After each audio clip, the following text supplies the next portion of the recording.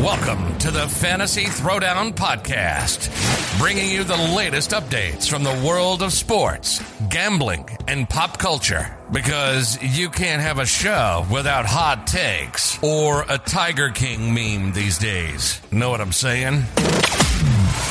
Now, with over 200 episodes and ready to get after it again, here's your host, Dwayne Callender. All right, folks, welcome to the show. Got a lot to talk about and not a whole lot of time to get through everything, but we're going to make our good way through it all because we have the Premier League coming back in a couple of hours, to be honest. Recording this in the morning, but we have the season kickoff soon in the Premier League with Arsenal facing off against newly promoted Brentford, but plenty going on in the Premier League with drama, obviously, and changes, which is always happening, but the world of soccer got set ablaze not too long ago with the shocking departure of Lionel Messi from Barcelona.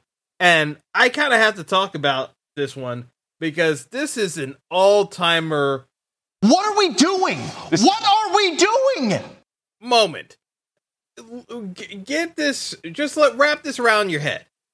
Barcelona, the highest revenue grossing team in the world. More than the Yankees. They clear more bank than even the Yankees. Barcelona, as a club, clears well over $1 billion a year in revenue. Billion. They print money. Somehow, Barcelona is so far in the hole in debt that La Liga could not actually allow them to sign most of their players, including Messi, who had already agreed to take a 70% pay cut due to the pandemic and lost revenue for the year. Because all soccer clubs have been taking a beating with the lack of revenue generated by fans. We all knew this. But Barcelona had so badly mismanaged their finances that literally this is impossible to do. This is Bill O'Brien. Even Bill O'Brien might not have been able to financially screw his this team over any more than Barcelona did, because Bill O'Brien wouldn't be smart enough to screw his team over to this extent. That's how badly Barcelona mismanaged their finances. Barcelona has sold off all their land, completely blew through their budget to the extent that they are now at a gross debt of $1.4 billion. They don't have enough money to sign their own players. They were on the verge of having to renege on all the agreements that they had made with players in the off-season. It's insane how this ended up going down. Just 2 years ago. Actually, it comes back through it comes back through the 2 years ago. Barcelona had been in discussions of re-signing Neymar, who had left in 2017, and Barcelona had literally gotten paid a fortune for Neymar. They got paid over 222 million euros for Neymar. What did Barcelona do with that money for Neymar? Okay, it was 222 million euros. They were offered Kylian Mbappe, currently the best player in the world. I know Messi fans will say otherwise, but Mbappe is valued as the best player in the world right now.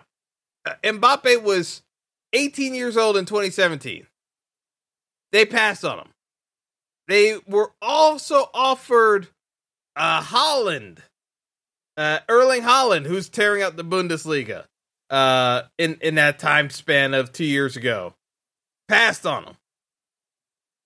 So what did Barca do? after selling Neymar in 2017.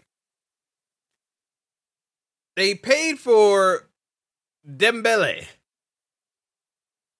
On top of that, because Dembele cost over 100 million euros up front, and I mean, whoo, you look back on that now, whoo, man, Dembele might actually have been the best purchase of the group. That's the crazy part. So let's do the math. They got 220 million for Neymar, and even then they still have to pay taxes on that, so they don't get the full 220, but you get the thought process. So is 220 for, but let's just keep it simple. We'll do 220 for we keep it at 220 for Neymar. So they pay 105 for Dembele. Not nearly as good as the price tag. Let's just say that on a scale of 1 to 10, that's probably a 5.5. They then pay Liverpool 160 million euros for Philippe Coutinho. Liverpool fans still laugh at this one because no one thought Coutinho was worth this. How the hell did Barcelona pay that much for Coutinho? No one still can explain to me how Coutinho managed to sell for that much. It didn't make any sense. No one understood that price tag. But again, in the world of football, people make dumb decisions all the time. So we all kind of just blew it off saying, Barcelona's got enough money they can splash around and pay for anyone. Apparently not. They were selling off land to finance some of these purchases, and they ran out of land, and the bills started coming due in the midst of a pandemic. So they blew through the money that they were already bringing in for Neymar's sale to PSG, and they completely butchered it. Then in 2019, when Dembele and Coutinho completely flamed out, let's just be honest, Dembele was still featured on the squad occasionally, but man, was never even close to coming close to that value. Coutinho was a non-entity at Barcelona. It was just not playing. It was just you might as well have just lit the money on fire to the extent of what Coutinho was actually playing at Barcelona. So in 2019, Barcelona goes to Ajax to try to get Frankie de Jong. And Barcelona pays de Jong and Ajax 75 million euros. Now, again, he was a young player. Most of the teams that were shopping for de Jong's services, the highest number that people were reporting was 40. Like, Barcelona got so used to just overpaying for guys for no good reason that they just kept running up these deficits. So by the time you look at it, and yes, Messi made a ton of money. So between the last 5 years, Messi has made over 550 million euros. So if we're doing the math here, he's making over 100 mil per year. So even with the fact that you're paying Messi over 100 million per year, Barcelona kept paying Messi's teammates raises every year, regardless of how well the team did or not, because Messi kept getting paid. So as long as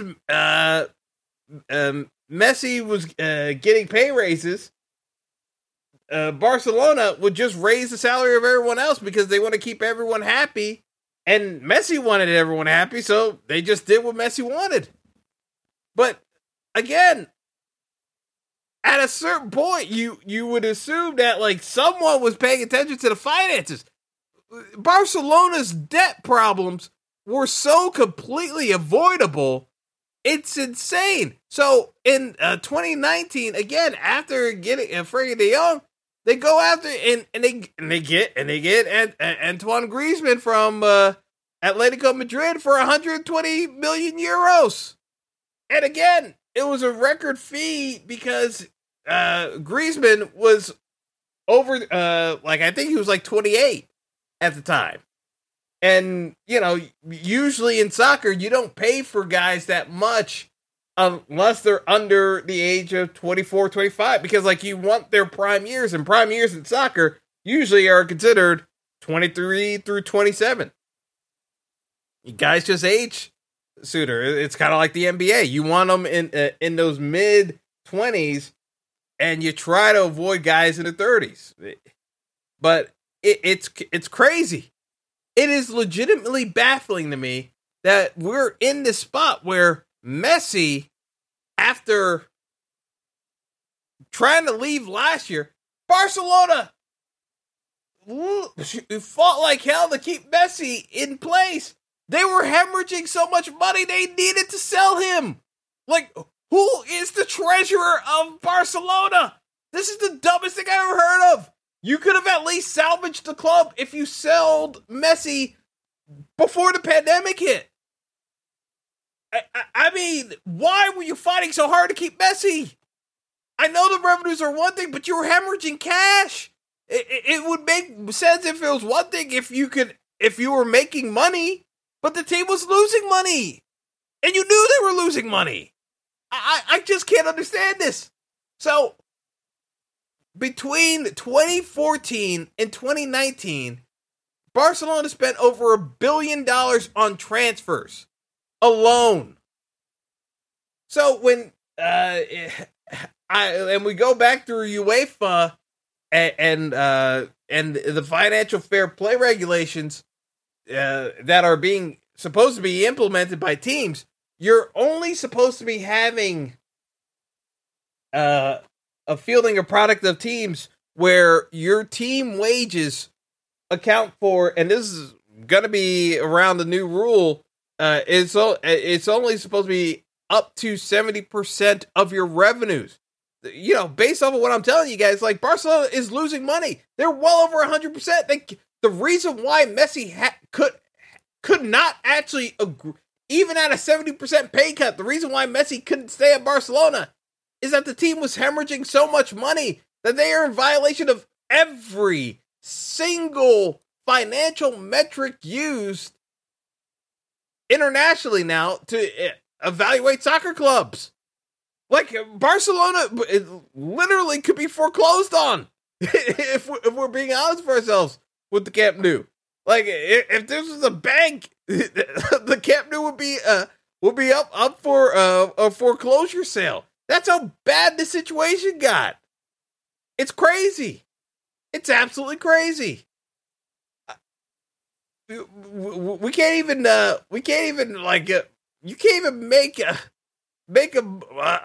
movie about this. Like, it's so absurd. Like, this is like Brewster's Millions in like some quasi world where you're trying to get this the team dissolved. It's crazy.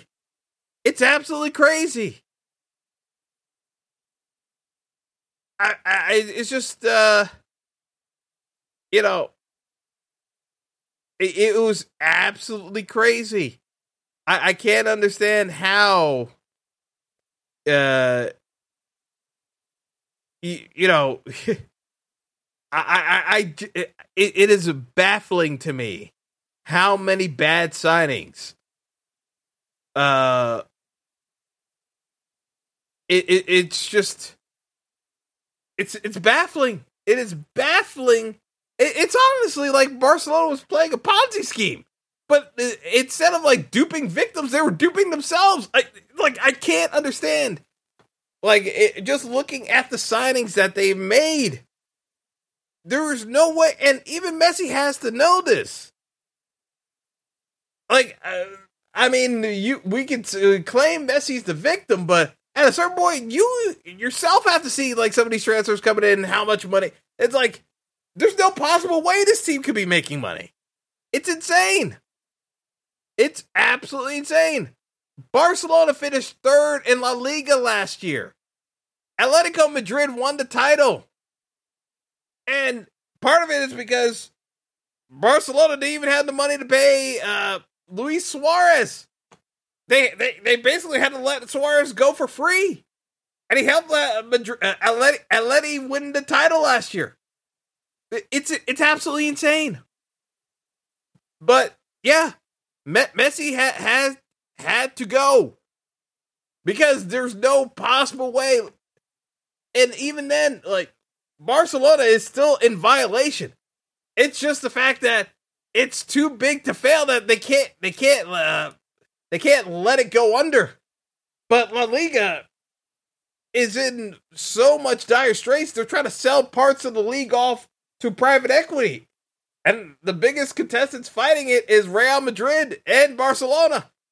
Because selling parts of your league to private equity is never a good idea for your long-term viability. Because the private equity is going to strip it dry. But that's neither here nor there. We're talking about Messi. But man, what a mess of a situation that is. Just unbelievable. But anyway, let's segue back into the Premier League. But I had to talk about that Messi situation because that is just absolutely wild what happened there. Absolutely wild. And, you know, Messi walks over to PSG. The same PSG that's got Neymar. The same PSG that is flouting financial fair play rules. There is no way that PSG is above board for a financial fair play standpoint. Zero chance. I'm waiting for the bubble to burst on PSG. There is no way PSG is actually above board with any of these rules either. There has to be a reckoning sooner than later, and sooner or later that spotlight's going to get shown on PSG. I know it. I absolutely know it. But, you know, for now, Messi looks like a kidnapped victim in all of these photo ops with PSG. I mean, he's trying to look like he's happy, but literally he looks like the dude holding up a newspaper as a sign of proof of life. But nobody's happy with this situation. This is an awful look for football in general, globally, because, you know, finances are so bad. But for it to strike Barcelona of all clubs, that should be the richest of them all. This is like supposed to be one of the biggest have. It's supposed to be the biggest have. You have your haves and have-nots. How in the world you're more broke than anyone else is stunning. Absolutely stunning. But yeah, like I said, let's get into the Premier League preview and kind of break it down. Because we got a lot to talk about with the Premier League this year, and what I expect out of some of these teams. Amongst the teams that got dropped at the end of last year, we had Fulham, West Brom, and Sheffield United. The team people were surprised by, and some people, meaning not me, was Sheffield United, because Sheffield had finished in the top half of the table in their first year in the Premier League. People thought they'd be able to come close to that in their second year. And my whole thing with Sheffield United was their system didn't make a whole ton of sense. And once teams had time to sit around in the pandemic and break it down, it was a lot easier to figure out and attack. And Sheffield had no answers for adjusting, and the quality of the team wasn't nearly good enough to stay up. So to me, Sheffield wasn't a surprise last year, but it was a surprise to most people. This year, the team that I think gets relegated, that I think folks are still sleeping on, and it's kind of hard to say it, but the team that's going to get dropped is Burnley. And I can't believe I'm saying this, but Burnley is likely to get dropped along with Southampton. We've had 3 teams promoted in Brentford, Watford, and Norwich. Now, Norwich, guaranteed, is dropping. Norwich does this stupid yo-yo act where they have players just good enough to compete in the championship. They make no acquisitions for the Premier League, but because they get so much money from the Premier League, once you get promoted, it becomes a case where they have enough money to compete back in the championship because they'll just go on a spending spree for the championship to shore up the squad once they get relegated again, just so they can go back into the Premier League only to get dropped again because they don't spend any money. They're abusing the system by lining up their coffers with this endless yo-yo cycle. It doesn't always work, but more often than not, it actually does work by not spending any money once they get promoted to the Premier League, that they have enough money that they know they're going to be in the top 4 in the championship once they get relegated again. It pisses me off because when you look at this Norwich team, they were in the Premier League 2 years ago. Somehow they came back up with a team, and I'm looking at their roster. The team that they had in the championship was better than the team that they're bringing up into the Premier League. Figure that out. Like, this team sucks. It sucks. If you drop points to Norwich this year, you really have to reevaluate what you're doing as a football club. This is one of the worst Premier League teams. Like, I'm just looking at this team. The key players on this team, like Timo Pukki, are 2 years older. They didn't bring back any younger players to supplant the guys who are getting older on this squad. People who actually think Norwich are staying up, I can't understand what they're thinking, because it's insane. This Norwich team should not be anywhere close to surviving a relegation battle. They should be rock bottom in the league this year. Straight out. Norwich should be rock bottom. Now, the two teams that I think are in dire straits right now are Burnley and Southampton. I'll get to Burnley right now. Burnley are a well-coached squad. They've been in the Premier League for 5 years now. Maybe 6. I could have that wrong. But Sean Dyche is an excellent coach. This is the thing that boggles my mind. I had to read up on the fact that Sean Dyche never got a contract extension with Norwich. I mean, never got a contract extension with Burnley. Burnley has not really made a huge effort to retain Sean Dyche. They won't give him money to actually improve the squad. They won't really refresh the squad. The squad is years old. They're getting long in the tooth. And while they are good quality players, they are getting up there in age. And in the Premier League, as I've said, your prime years are in your 20s. The average age on this squad is over 29 years old. The last time a Premier League team was this old was Watford a couple of years ago, which is when they got relegated. Like, this is not good. This team desperately needs to refresh. They don't play that many players. It's one of the thinnest rosters. They only play about 14, 15 guys, including their goalies. This is not good.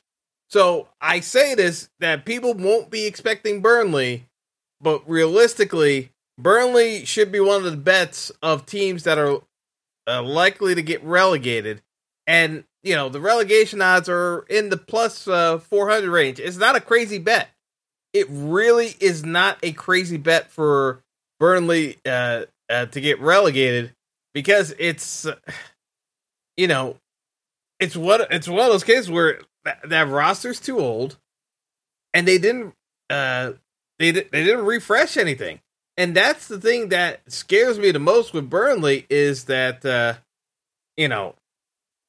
they needed to refresh that roster, and the fact that they didn't actually give Sean Dyche an extension, this is not good. It just isn't. I don't know how else I can say this, but when you get to this stage where a team seems to be willing or somewhat preparing to drop, Because that's what this feels like. It feels like Burnley has been up there long enough that they know that they needed to invest and just decided, we've had a good run. We've made some money. Let's not try to splash a ton of money in the hopes of staying up. We were 17th last year. We managed to scrap our way through. We can do it again and not spend the money. I just don't like when Burnley got relegated the first time around. It was because, they tried to scrap. They did a very good job scrapping, but, they just didn't have enough. Now, this team is it's too old. I don't see them being able to survive a relegation battle. It's just that simple. Next on the list, Crystal Palace. Woo, man. Crystal Palace. Okay. Crystal Palace. Always comfortable getting just good enough to get out of the relegation battle and then coasting the rest of the way through. They've gotten so used to it at this stage that sooner or later the wheels have to come off. And it may very well be the case that it does bite them in the ass this go around. Because when Roy Hodgson retired, Palace basically had the option of kind of going through the veteran manager pool and trying to find someone that could instill confidence in this group. Instead, they turned to Patrick Vieira, Arsenal legend. Right off the bat, he is an Arsenal legend. Very grateful for Patrick Vieira for his playing career. But as a manager, he was above average at best. And honestly, at NYCFC, I honestly believe that team won in spite of him and his managerial style. Then he believed he was too big for MLS and decided to, not so secretly, interview for a job with Nice while he was under contract, and it became a huge deal. And at Nice, he completely floundered. Got bounced in less than 2 years. Awful record. Honestly, just a complete disaster. So when you go from failing at Nice to getting a job in the Premier League, something has completely gone wrong at Crystal Palace that they actually thought this was a good hire. There is no way you can have any legitimate confidence in Patrick Vieira getting hired if you're a Crystal Palace fan. There's nothing he's bringing to the table that makes you feel confident on a team that barely had any transfers, and you always run the risk of a grumpy Wilfried Zaha throwing a fit and not actually working hard or practicing with the team, that you could end up in a relegation battle at any moment in the season. The Palace is a mess. And it's one of the teams that, you would expect to have one of the first managerial fires.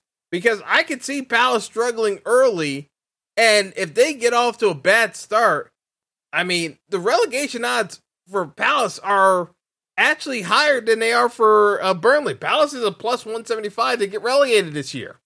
No one has any confidence in Crystal Palace. No one. So, a lot of questions there. Next up, we have Brentford, newly promoted. Brentford, interesting case, because they should have been promoted well before then. They botched multiple chances in the playoffs in the championship, but they finally got their automatic promotion this year, and it's a squad that's definitely going to be able to compete. I think Arsenal needs to be on their toes today, but I think Brentford's still going to have trouble keeping goals out of the net, and ultimately that's what's going to end up keeping them in a relegation battle. Because as long as they're going to give up goals, and they were a very open team in the championship, I can't see that changing all that much in the Premier League with a better talent they're going up against, how they're going to keep goals out of the net. Leeds was not able to do so, but Leeds plays a style where they want you to be very open because they're banking on their movement and tactics of stretching out the field that they're going to put in more goals than they let in. So Leeds already has their own system of how they're staying up, and they execute it very well. Brentford's going to have to do something similar because I don't see them shoring up defensively enough to make a big enough impact where they're going to be able to stay up otherwise. So they're going to have to figure out certain things. But in terms of the actual betting odds, Brentford's a plus 110 to get relegated this year. Not completely surprising at all. Next up, Watford. Oh, man, Watford, the classic dysfunctional English Premier League franchise. They came back for more. Promoted again after hiring and firing multiple managers. Watford, owned by multiple ownership groups. They are very transactional. They do not care about their players or their manager. They look at it as simply as a business deal. As soon as there's the first sign of trouble, somebody's getting fired, and they will bring in players. So they will spend money to stay in the Premier League because, ultimately, because there's so many different owners, they're going to make moves if they see any sign of trouble. The problem is that there's no consistency whatsoever, and there's no actual vision long-term plan-wise because there's so many chefs in the kitchen that it's impossible to get past the static generated by this team. So it's, we'll see if Sarri, who's their main striker, can put up the goals for Watford to keep them up. They're plus 100 to get relegated. They're going to be in the relegation battle. Top to bottom, if you look at that roster, they run into similar problems as what they've had in years past, and that it's a veteran roster. Their average age is 28. This is how they got relegated the first time around because of their age. It's just a very veteran roster, but that's not exactly an encouraging sign. So interesting to see the approach that they've taken, but there are very real concerns with Watford overall as a group. Next on the list, Newcastle. Woo! Newcastle should have been relegated last year. Got bailed out by Joe Willock, thanks to a loan from Arsenal, and now it's a full-time transfer. Willock basically caught fire at the end of last year, scored 9 goals for Newcastle, helped them in the relegation battle, and got them safely promoted because they were very much in danger of going down. Straight out. It's like, without Willock, there's a very real chance Newcastle gets relegated last year. They didn't really do a whole lot. They were waiting in this window to be able to secure Willock, and Arsenal, instead of just taking back Willock on loan, seeing what he could do offensively, they actually just let him walk. They legitimately let the man walk out the door for £20 million. We're going to get to Arsenal a bit later, but man, you got a guy who put up 9 goals under the age of 23, and you sell him? It doesn't even make sense what Arsenal's doing. Doesn't even make sense. You always want to have that squad depth, and you could always rotate players. There was no excuse why Willock should have been sold by Arsenal. None. This club is completely dysfunctional, but it's good business for Newcastle. So, if Willock can do anything close to what he did last year, and maybe he doesn't do it. And that's the rationale Arsenal fans seem to be going with, because people should be more up in arms about Willock getting sold than they are. They keep making excuses that, it's a possibility that's going to open up Odegaard. Even if Odegaard comes in, Arsenal has a bunch more issues than who's in the attacking midfield. Regardless, you shouldn't be selling squad depth when you don't have a whole lot of depth in your squad. Bottom line. But with that being said, he's actually a useful addition to Newcastle. And like I said, if he comes anywhere close to where he was last year, Newcastle will not have the relegation battle woes that they've had in years past. Now, again, as I say this, there's a very real chance he does have the same issues. But I tend to be more on the brighter side in outlook, saying that Newcastle should be in safer hands. I actually think that they are safer than the next team I'm going to mention. So Newcastle has plus 270 odds of getting relegated. I think that should be higher, to be honest. But the team that is getting is up next, we're going to talk about is Southampton. Southampton, I'm being honest here. If I hadn't already talked about so many other teams that are worthy of getting relegated, I would have brought up Southampton already. Southampton did not address any of the issues that they had in the second half of the year with that roster. They're a very young squad, but they needed more in the midfield and holding mid. Like, Southampton has a lot of the same issues Arsenal has. They don't have a whole lot in terms of a holding midfield. They have very questionable attacking if guys aren't clicking up top, if they're not getting service. Like, they have very questionable means of scoring the ball. And overall, I wasn't, after the hot start that he got off to, it seemed like teams figured them out. But the one reason why I kind of give Southampton a break is that there are other teams with more glaring holes on their rosters than Southampton does. Southampton still has an excellent academy and still has a wealth of players that they can still interchangeably bring up from their academy squad that should help them in pinches to manage a relegation battle. Southampton is plus 450, so that's actually a worthwhile bet to get relegated if things don't pan out at all and everything backfires. But truth be told, Southampton did not do a whole lot in terms of movement. And you're actually going to see this quite a bit in terms of some of these squads. We're going to talk about Brighton next. Brighton, they made out like bandits because they hoodwinked Arsenal into paying 50 million pounds for Ben White. Oh my goodness. Ben White, listen, they got Ben White the year before from Swansea for less than 10 million pounds. They just sold him for 50 million pounds, and they had a sign-on attachment bonus. The amount of money Arsenal spent on Ben White, it is so laughable. I can't put into words how stupid Arsenal is for that acquisition when they already had Saliba. And for whatever reason, Mikel Arteta hates Saliba so much that he's willing to spend 50. I mean, you can't even be kidding me. Like, come on. It's Ben White. What are you doing? Like, he had a nice year. But it's Ben White. Like, were we watching the same game tape of Brighton?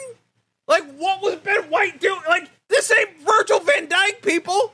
Have you seen his height? Do you know how tall Ben White is? He is not tall. He is significantly shorter than Virgil van Dijk and Harry Maguire. He is a undersized center back, and you paid 50 million pounds for him. Like, Brighton literally has been able to make a number of transactions to supplant that roster, refresh to death. Brighton basically is going to be in a pretty nice position overall that they could legitimately make a run into the top half if things go well. Like, it would not shock me if Brighton actually did well enough to finish in the top half of the table. That's how crazy that transaction was with Arsenal. Like, we have basically filled Brighton's coffers enough that they should be able to protect their roster and refresh with young talent because Graham Potter actually has a system that his players buy into. And they're good defensively. And that's a relatively young squad. Average age is about 25. They have plenty of guys that can be useful. Like, Brighton should be in a good spot. I actually like Brighton's chances to finish higher than Aston Villa, who comes up next. Villa, had their strongest showing, obviously, in years. But, truth be told, a lot of folks are thinking Villa's going to qualify for Europa, and I want to know what they're smoking. To be perfectly honest, a good season for Villa is finishing 10th. Getting up to 7th is you're out of your mind. There's no way Villa is getting into the top into Europe. They just sold. They sold Jack Grealish, but it took to the end of the window. They got a ton of money from Manchester City. They got over £100 million, so they'll be able to make some more acquisitions. They have some talent, but they don't have nearly as much talent as people are giving them credit for. Like to qualify for Europe, like you got to be able to have a deep squad. Like Villa is not deep. Villa has many of the same problems as the next team we're going to talk about in Everton. But, do I think Villa and Everton can finish ahead of Arsenal? Hell yeah. I absolutely think Villa and Everton can finish ahead of Arsenal. Without question. I'm giving Arsenal benefit of the doubt because I seem to be the most negative person talking about Arsenal.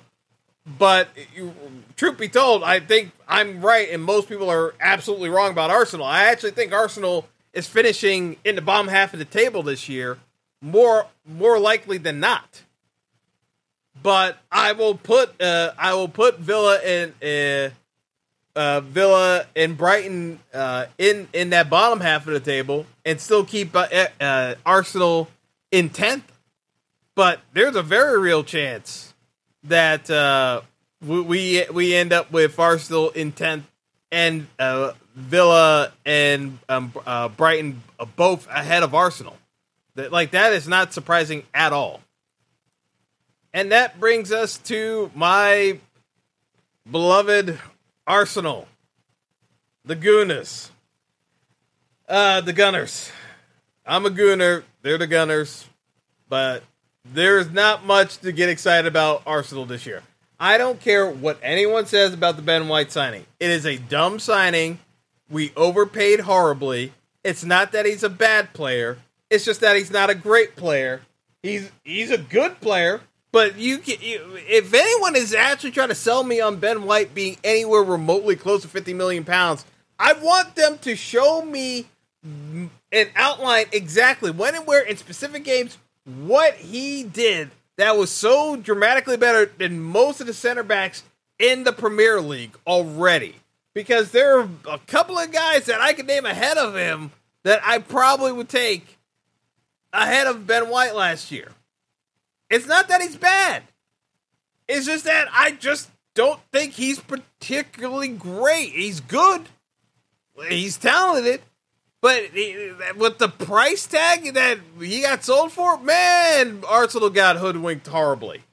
And the dumbest thing about Arsenal is the areas of need. Yes, you needed a center back, but you have no depth at center back. Why is Saliba getting loaned out again? Mikel Arteta, Arsenal's manager, has this hard-on about certain players that he doesn't envision them in the Arsenal uniform, and so he just sends them away or lets them go for nothing. And Saliba's going back out on loan. We bring in Lukongo, but at the same time, we still don't address the Granit Xhaka situation. You can't sell Granit Xhaka. So what do? You give him a pay raise? The guy who could not play central defensive midfield, your weakest area, without question. You can question the center backs, but the biggest area of concern for Arsenal last year was their midfield. They could not stop teams countering them at all because they didn't have a holding midfielder.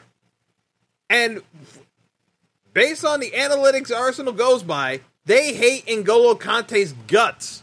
They don't think guys like N'Golo Kante are worth a damn in football. Yet that is precisely the type of football player Arsenal needs desperately if they want to have any shot of contesting going back to Europe again anytime soon. Arsenal is so horribly flawed strategically as a team because they have a bunch of skilled players yet have no actual understanding of the job assignments and role responsibilities in order to execute the game plans they want to implement. Arsenal has to hard sell defensively on everything because they don't have any holding midfielders, so everyone has to collapse defensively at once, which cripples your offensive creativity. This team plays it so safe on offense, it is hard to watch this team. Now, that's not to say we want a return to the Wenger style where, again, we didn't have any holding midfielders, so anytime teams were going to counter against Arsenal, it was pretty much an automatic goal. The thing is that they just overcommitted to defense, and the offense got worse, significantly worse, because there's no service to the final third of the pitch.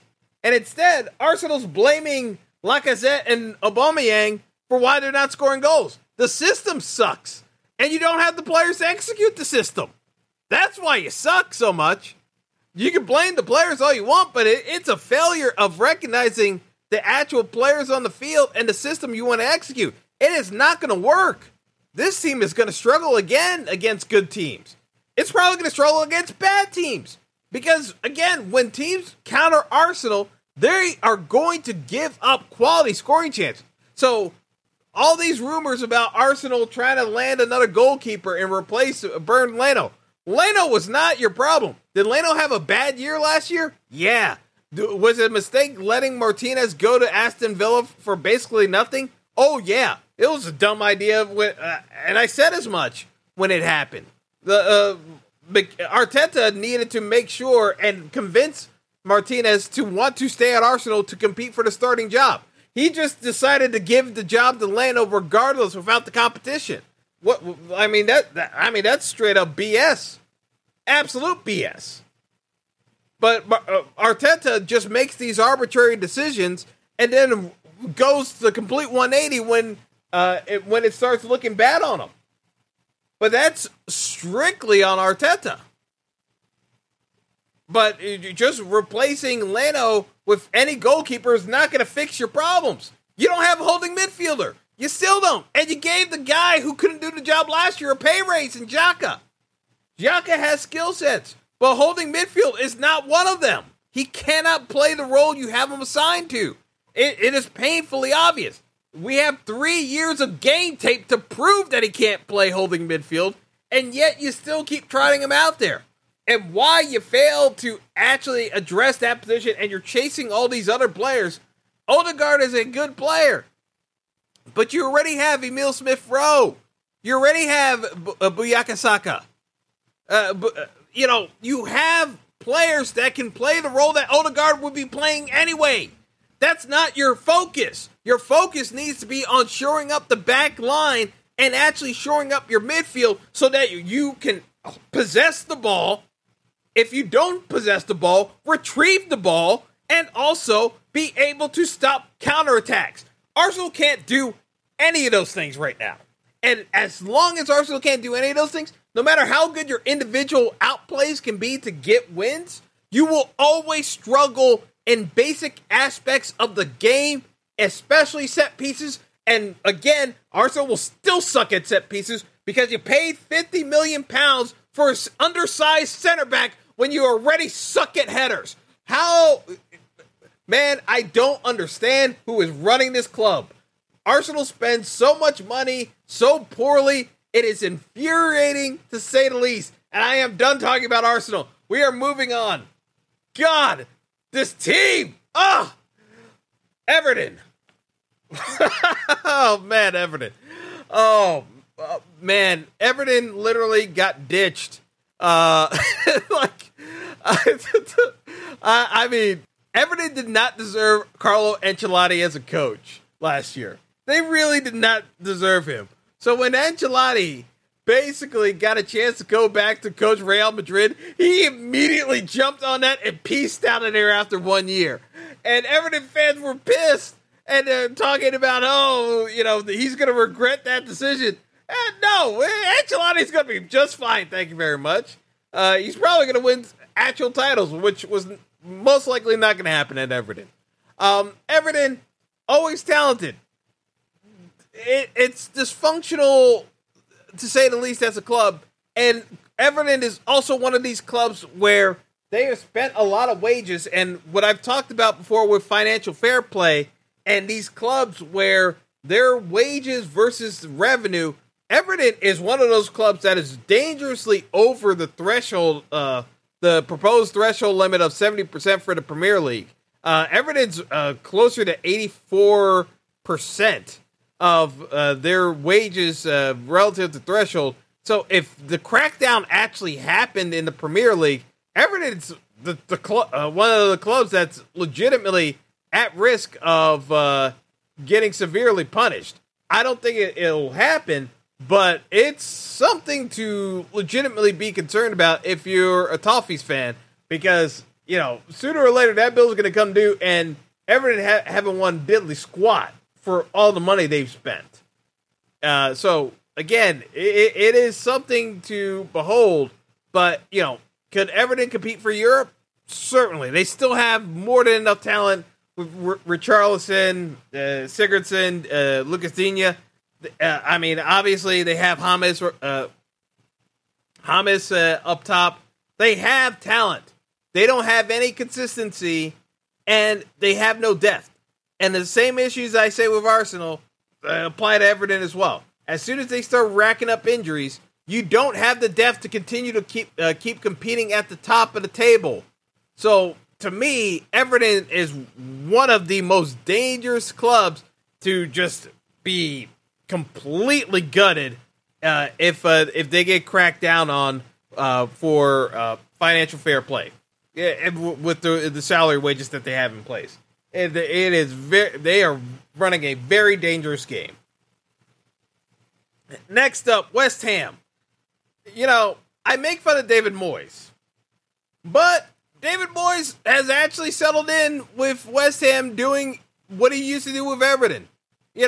Not really doing a whole lot to excite you, but making sure you play quality football, you play defense, you do well on set pieces, and you eke out victories. That's what West Ham does. They are not exciting to watch, really, at all. But they do enough little things, and they don't F up a ton of things, that they manage to win more often than not, because their opponents screw up more than they do. And they do just enough to get by.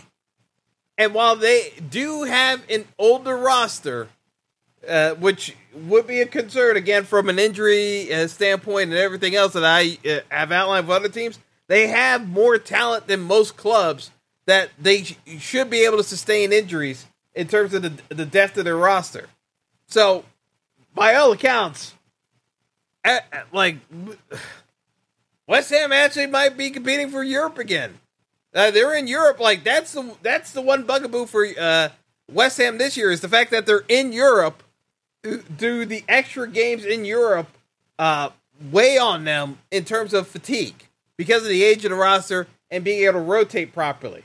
If they go out early in Europe, they should be fine. But if they actually do well in Europe, which, I don't really know with the quality of teams in Europe now, given the pandemic and all these clubs that have had to sell players, West Ham might actually do well in Europe this year. This might actually be the year they could take advantage of certain teams being weaker overall outside of the Premier League. So it's an interesting case, to say the least. Next up, Leeds. Oh, I love watching Leeds, which pains me to say because I hate Leeds, but I like watching Leeds because of Bielsa, their manager. Leeds as a football club and their fans, you hate them because they were a historic rival.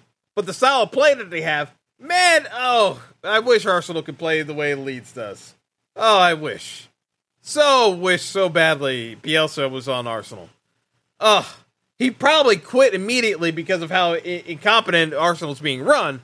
But the system that Leeds runs with attacking style play, being willing to give up goals because they know they can outrun and outpace. The Leeds are in the most fit shape of any club in the league, based on the way Bielsa runs those guys ragged and has them prepared to run ragged. Like, they just break you physically and mentally because they have gas tanks that are deeper than yours. Like, they just wear you out with their tenacity. And it is fun to watch Leeds play. You know, the question is, because I think Leeds actually does get into Europe this year. If Leeds gets into Europe next year, can they actually keep that style of play up? Like, I'm not entirely certain it's possible, because it's just, it breaks you down as eventually the bill comes due as a player playing that style of football for an extended period of time. The bill comes due. I don't think it'll be this year, but it could be next year. It very well could be this year. But, like, some of those players are going to start breaking down, and they're going to have to refresh that squad. But, yeah, I like Leeds' chances of qualifying for Europe this year. Leicester City. Now we are actually getting to the teams that could be in the top 4. Leicester, always finishing just outside the top 4. It's been 3 years. 3 years of football where Leicester has been in the top 4 in terms of days in the top 4, only to finish outside the top 4 the last 3 years. They find ways of backsliding out of the top 4 the last 3 years. They can't get over the finish line with Brendan Rodgers. What changes this year to get them over the finish line? James Maddison is rumored to be on the way out and being, again, sold for a very high price to Arsenal, because Arsenal doesn't know what the they are doing. But it doesn't matter, because Tielemans is more valuable to Leicester than Maddison ever was. And that's the truth. Like, that's why I love how all these teams, like, keep saying, like, you know, they worry about Leicester because Maddison's going. Who cares? That's not what makes Leicester good. What makes Leicester good is, do they have the players that can attack defensively, retrieve the ball, so they can go back on the offensive? As long as they have players that can track back the ball, they'll be fine. And Tielemans is still there. Maddison does that a bit too, but Tielemans is more important in terms of how they go about their business.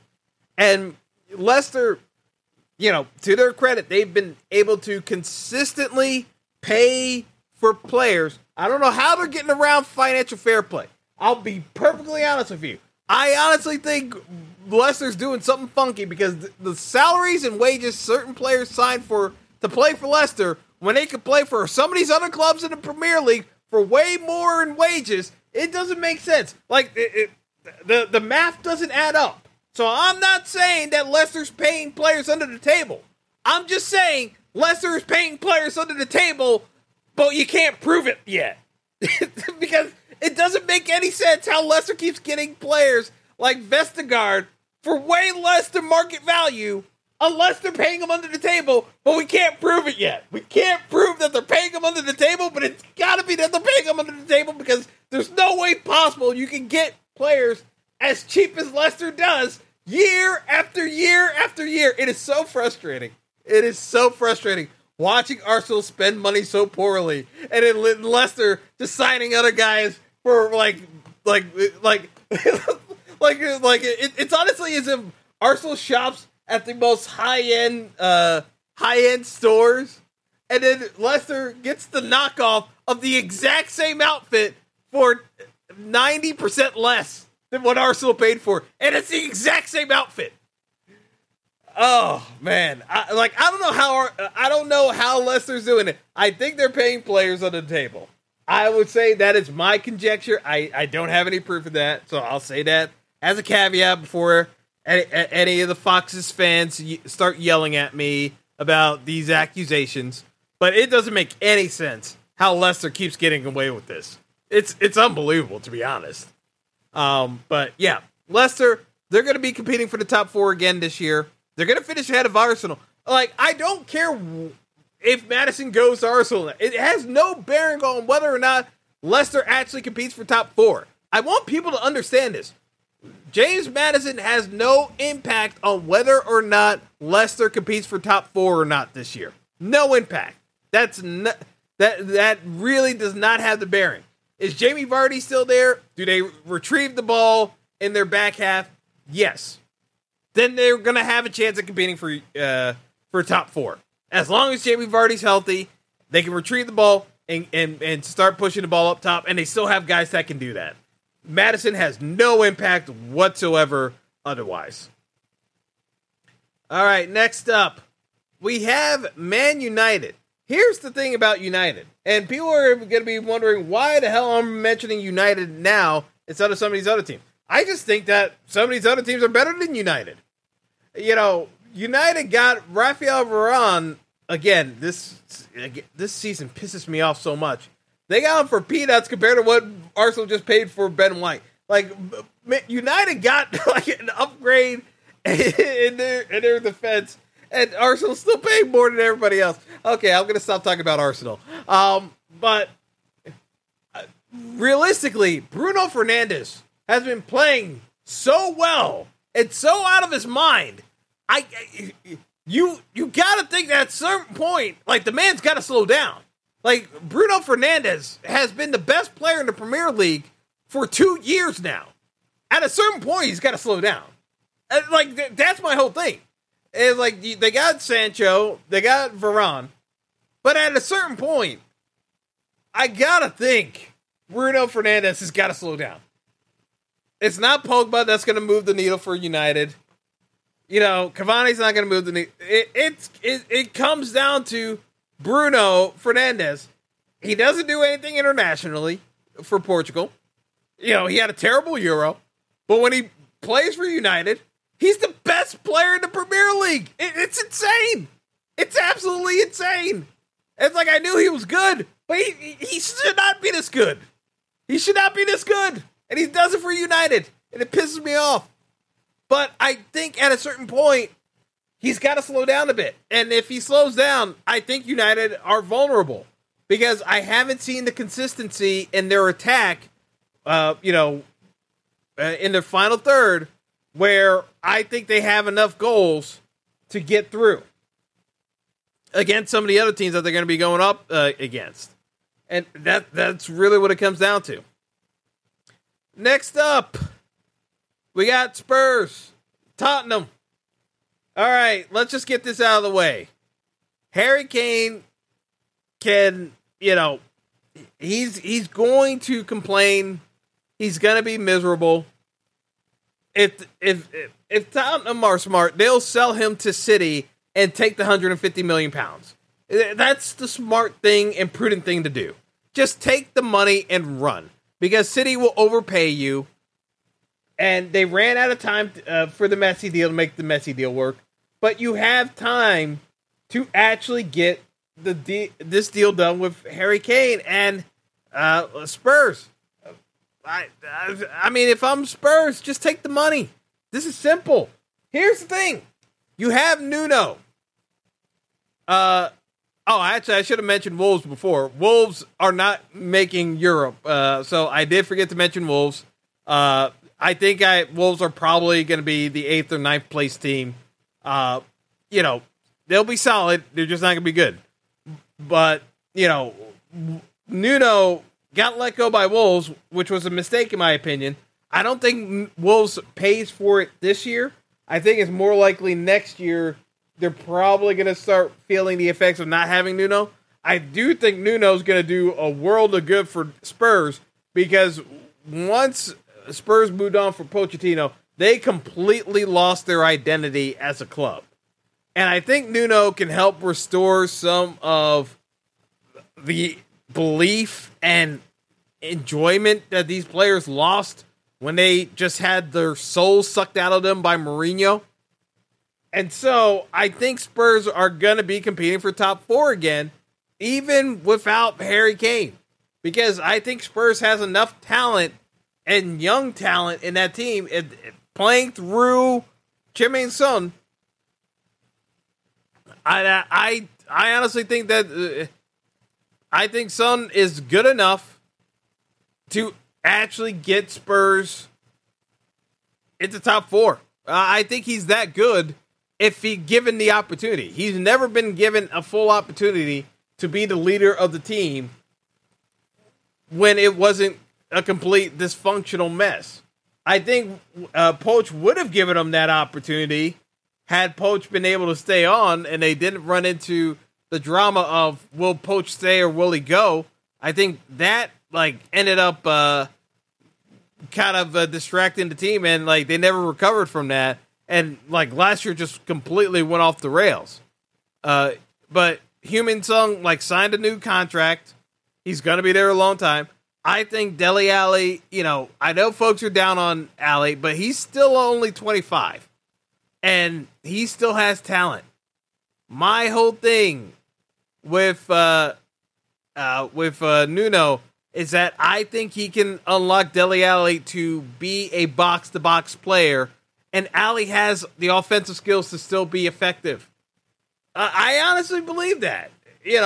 I'm an Arsenal supporter, but I think Spurs under Nuno, he can actually get them to do certain things that folks did not really have envisioned for them.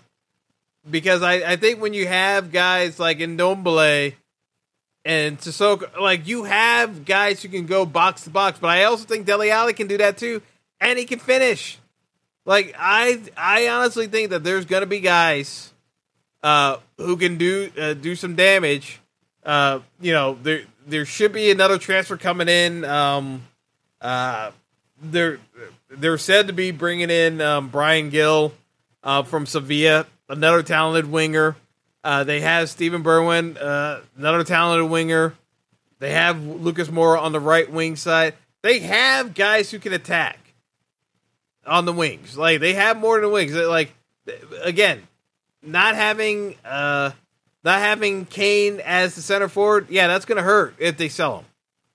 But if Kane doesn't want to be there and you're getting 150 million pounds, you got to sell. You got to sell. It doesn't make any sense not to sell. It's just being foolhardy. And you can bring in another striker with that the amount of money you get paid. It doesn't make any sense doing it otherwise. But yeah, I think people are sleeping on Nuno, and I think he gets quite a bit out of Spurs. To be perfectly honest about how everything's being handled. All right. Now we come down to the final 3. Chelsea, winners of Champions League. Man. Chelsea violated financial fair play, and there's not a single thing anyone can tell me differently about it. And instead of being punished severely, they got a slap on the wrist and still allowed to pay guys absorbent amounts of funds because of the penalties that they already incurred. This is the most screwed up thing ever. And yet still, with the amount of money that they paid on Ziyech and Timo Werner, you brought in all these other guys, and it still didn't make a lick of difference. The guys who actually got them to the top, it wasn't Kai Havertz or Werner. It was Christian Pulisic. It was Mason Mount. It was all these kids in the academies that they ignored for years that got Chelsea in those positions. The issue with Chelsea is their lack of consistency across the board. They're a young team, and they needed structure, and Frank Lampard was not the manager to handle a squad that young. Just being perfectly honest. Thomas Tuchel ended up being the right guy. He just ended up having the right voice, getting in their ear, and being able to organize them. He kind of treated this team a little bit similar to how he he ran Borussia Dortmund when he was doing well in the Bundesliga. You know, it pisses me off, but like he was the right guy at the right time for Chelsea, and it worked out splendidly for them. Man, you have no idea how hard it is to say that. But yeah, I honestly think that the odds for Chelsea winning the title this year are a bit too low. Being honest, Chelsea is plus 500, same odds as Liverpool. I'd actually say that Chelsea should be a little bit more favored to win the title than Liverpool this year. The biggest thing for Liverpool is the fact that Virgil van Dijk is healthy. But I do think Chelsea has the talent to win the league, and the biggest thing holding them back is their own consistency. If they get even a little bit more consistent, this is a wide open title race. Man City should be favored to win the title. But if Chelsea is even remotely more consistent in their play and how they approach the games that they need to win against the top six, sky's the limit for Chelsea. Liverpool, very tough season last year. The Van Dijk injury derailed everything, and the injuries started catching up to them. And the issue I have with Liverpool is that roster is now getting on the longer end of the tooth in terms of the age cycle, where injuries are more likely to be an issue for them moving forward than in past years. So last year, yeah, you could chalk it up to injuries and the squad not being as deep as it had been in years past. But those same issues still apply. If Liverpool gets banged up again this year, they are not going to be able to qualify for top four. They got in on the back door because Leicester fell off. I don't think it happens this year. I think Spurs are good enough to get into top four on their own, not having Mourinho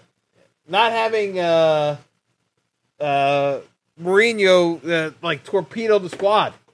So it just becomes one of these situations where I think we could be in line to have a rough couple of a couple of rough years for Liverpool if they don't get anything of note done this year. I think some of those contracts are coming up. This is the last hurrah for Klopp and these group of players. They actually need to win again because I don't think this squad comes back next year in its full form, and I think it becomes a rebuilding project for Liverpool. So Liverpool actually needs to win the cup, win the Premier League title this year, and a cup or two. Otherwise, it's a failure. With this crop of players and how talented they are, they had a right to win more than they have because of how good they are when they're clicking. And it may be the window may actually be closed. I don't know. We'll see how it plays out. I could be too pessimistic on Man United and not pessimistic enough on Liverpool, but Liverpool, by all rights, needs to be a significant player in the Premier League this year in the title race. Which brings us to Man City, who paid £150 million for Jack Grealish, and if they had known 2 days later that Messi was available, they absolutely would have deep sixed that deal faster than you could say Taco Bell. I mean, or faster than you could say Yo quiero Taco Bell. Maybe I'll give them a little bit more time than that. But they would have X'd out that deal with Grealish. No time at all. Just pull that offer because no way they paid that much for Grealish knowing that Messi was available. Barcelona, Pep Guardiola must be so pissed at Barcelona not telling at least his contacts, not giving him a heads up that the Messi deal was going to fall apart completely because La Liga was not going to allow them to keep Messi. Oh, he has to be fuming. Oh, man. He wanted Messi so badly, too. And they just ran out of time, so they settled for Grealish. And, Pep absolutely is going to be spending nights thinking about that, too. And even as good as Grealish could be playing, He knows he could have had Messi. He knows. He's coached him before. He wanted Messi so badly to come to City. So it is very interesting with this City squad because they signed Grealish, but still didn't address the striker position.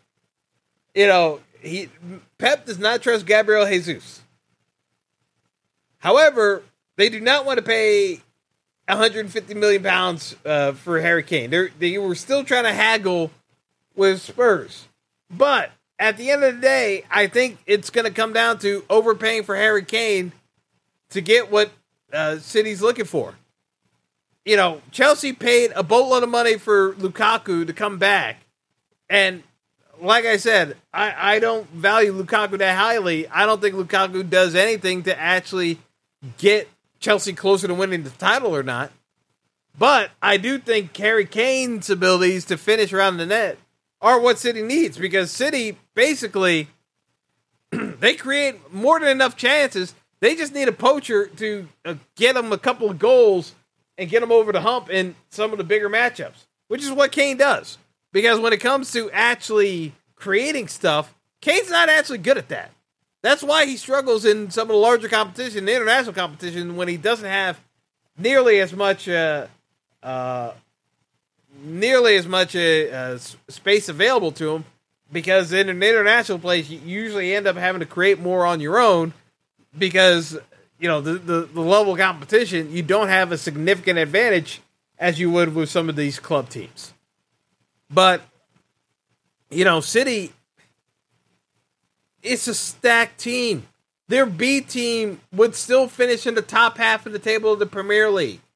So I'm not going to sit here and say that there's a scenario where City struggles this year. Because technically City struggled in the beginning of last year. And guess what? They still won the league. Still won it. Handily. So it is what it is. I'm just going to say it like City should win the league again this year. You know, it's not a done deal, done and dusted, but City is accurately favored. You know, it's like minus 139 if you want to bet on City to win the league, like 150 in certain books as well. But that is the logical choice. This is a logical choice. There's nothing you can say against City that makes them a bad play. So, you know, that's just the fact of the matter. City should win the league. It's up to these other teams to find ways of being creative and kind of shutting it down. But, you know, these teams have to play better, and they've got to be able to create. If they can't do it, then it's a done deal. But, you know, that's the long and short of it. Truth be told. So that's going to do it for my recap of and summary of the Premier League preview. I'm going to do a separate episode just kind of outlining the Fantasy Premier League game, just so you have an idea of roster construction. I'm not going to outline exactly which players to pick because, you know, there are tons of players you could select, but I'm going to at least give you a primer as to how you should start building out your roster for the fantasy game that it's going to be played throughout the season. So stay tuned for that, but hopefully you enjoyed this preview so you have an idea of what to expect out of all these teams this year. And until next time, folks, have a good one. Thanks for listening to the Fantasy Throwdown Podcast. Be sure to like and subscribe to the show on Apple Podcasts, Google Podcasts, and all other major outlets.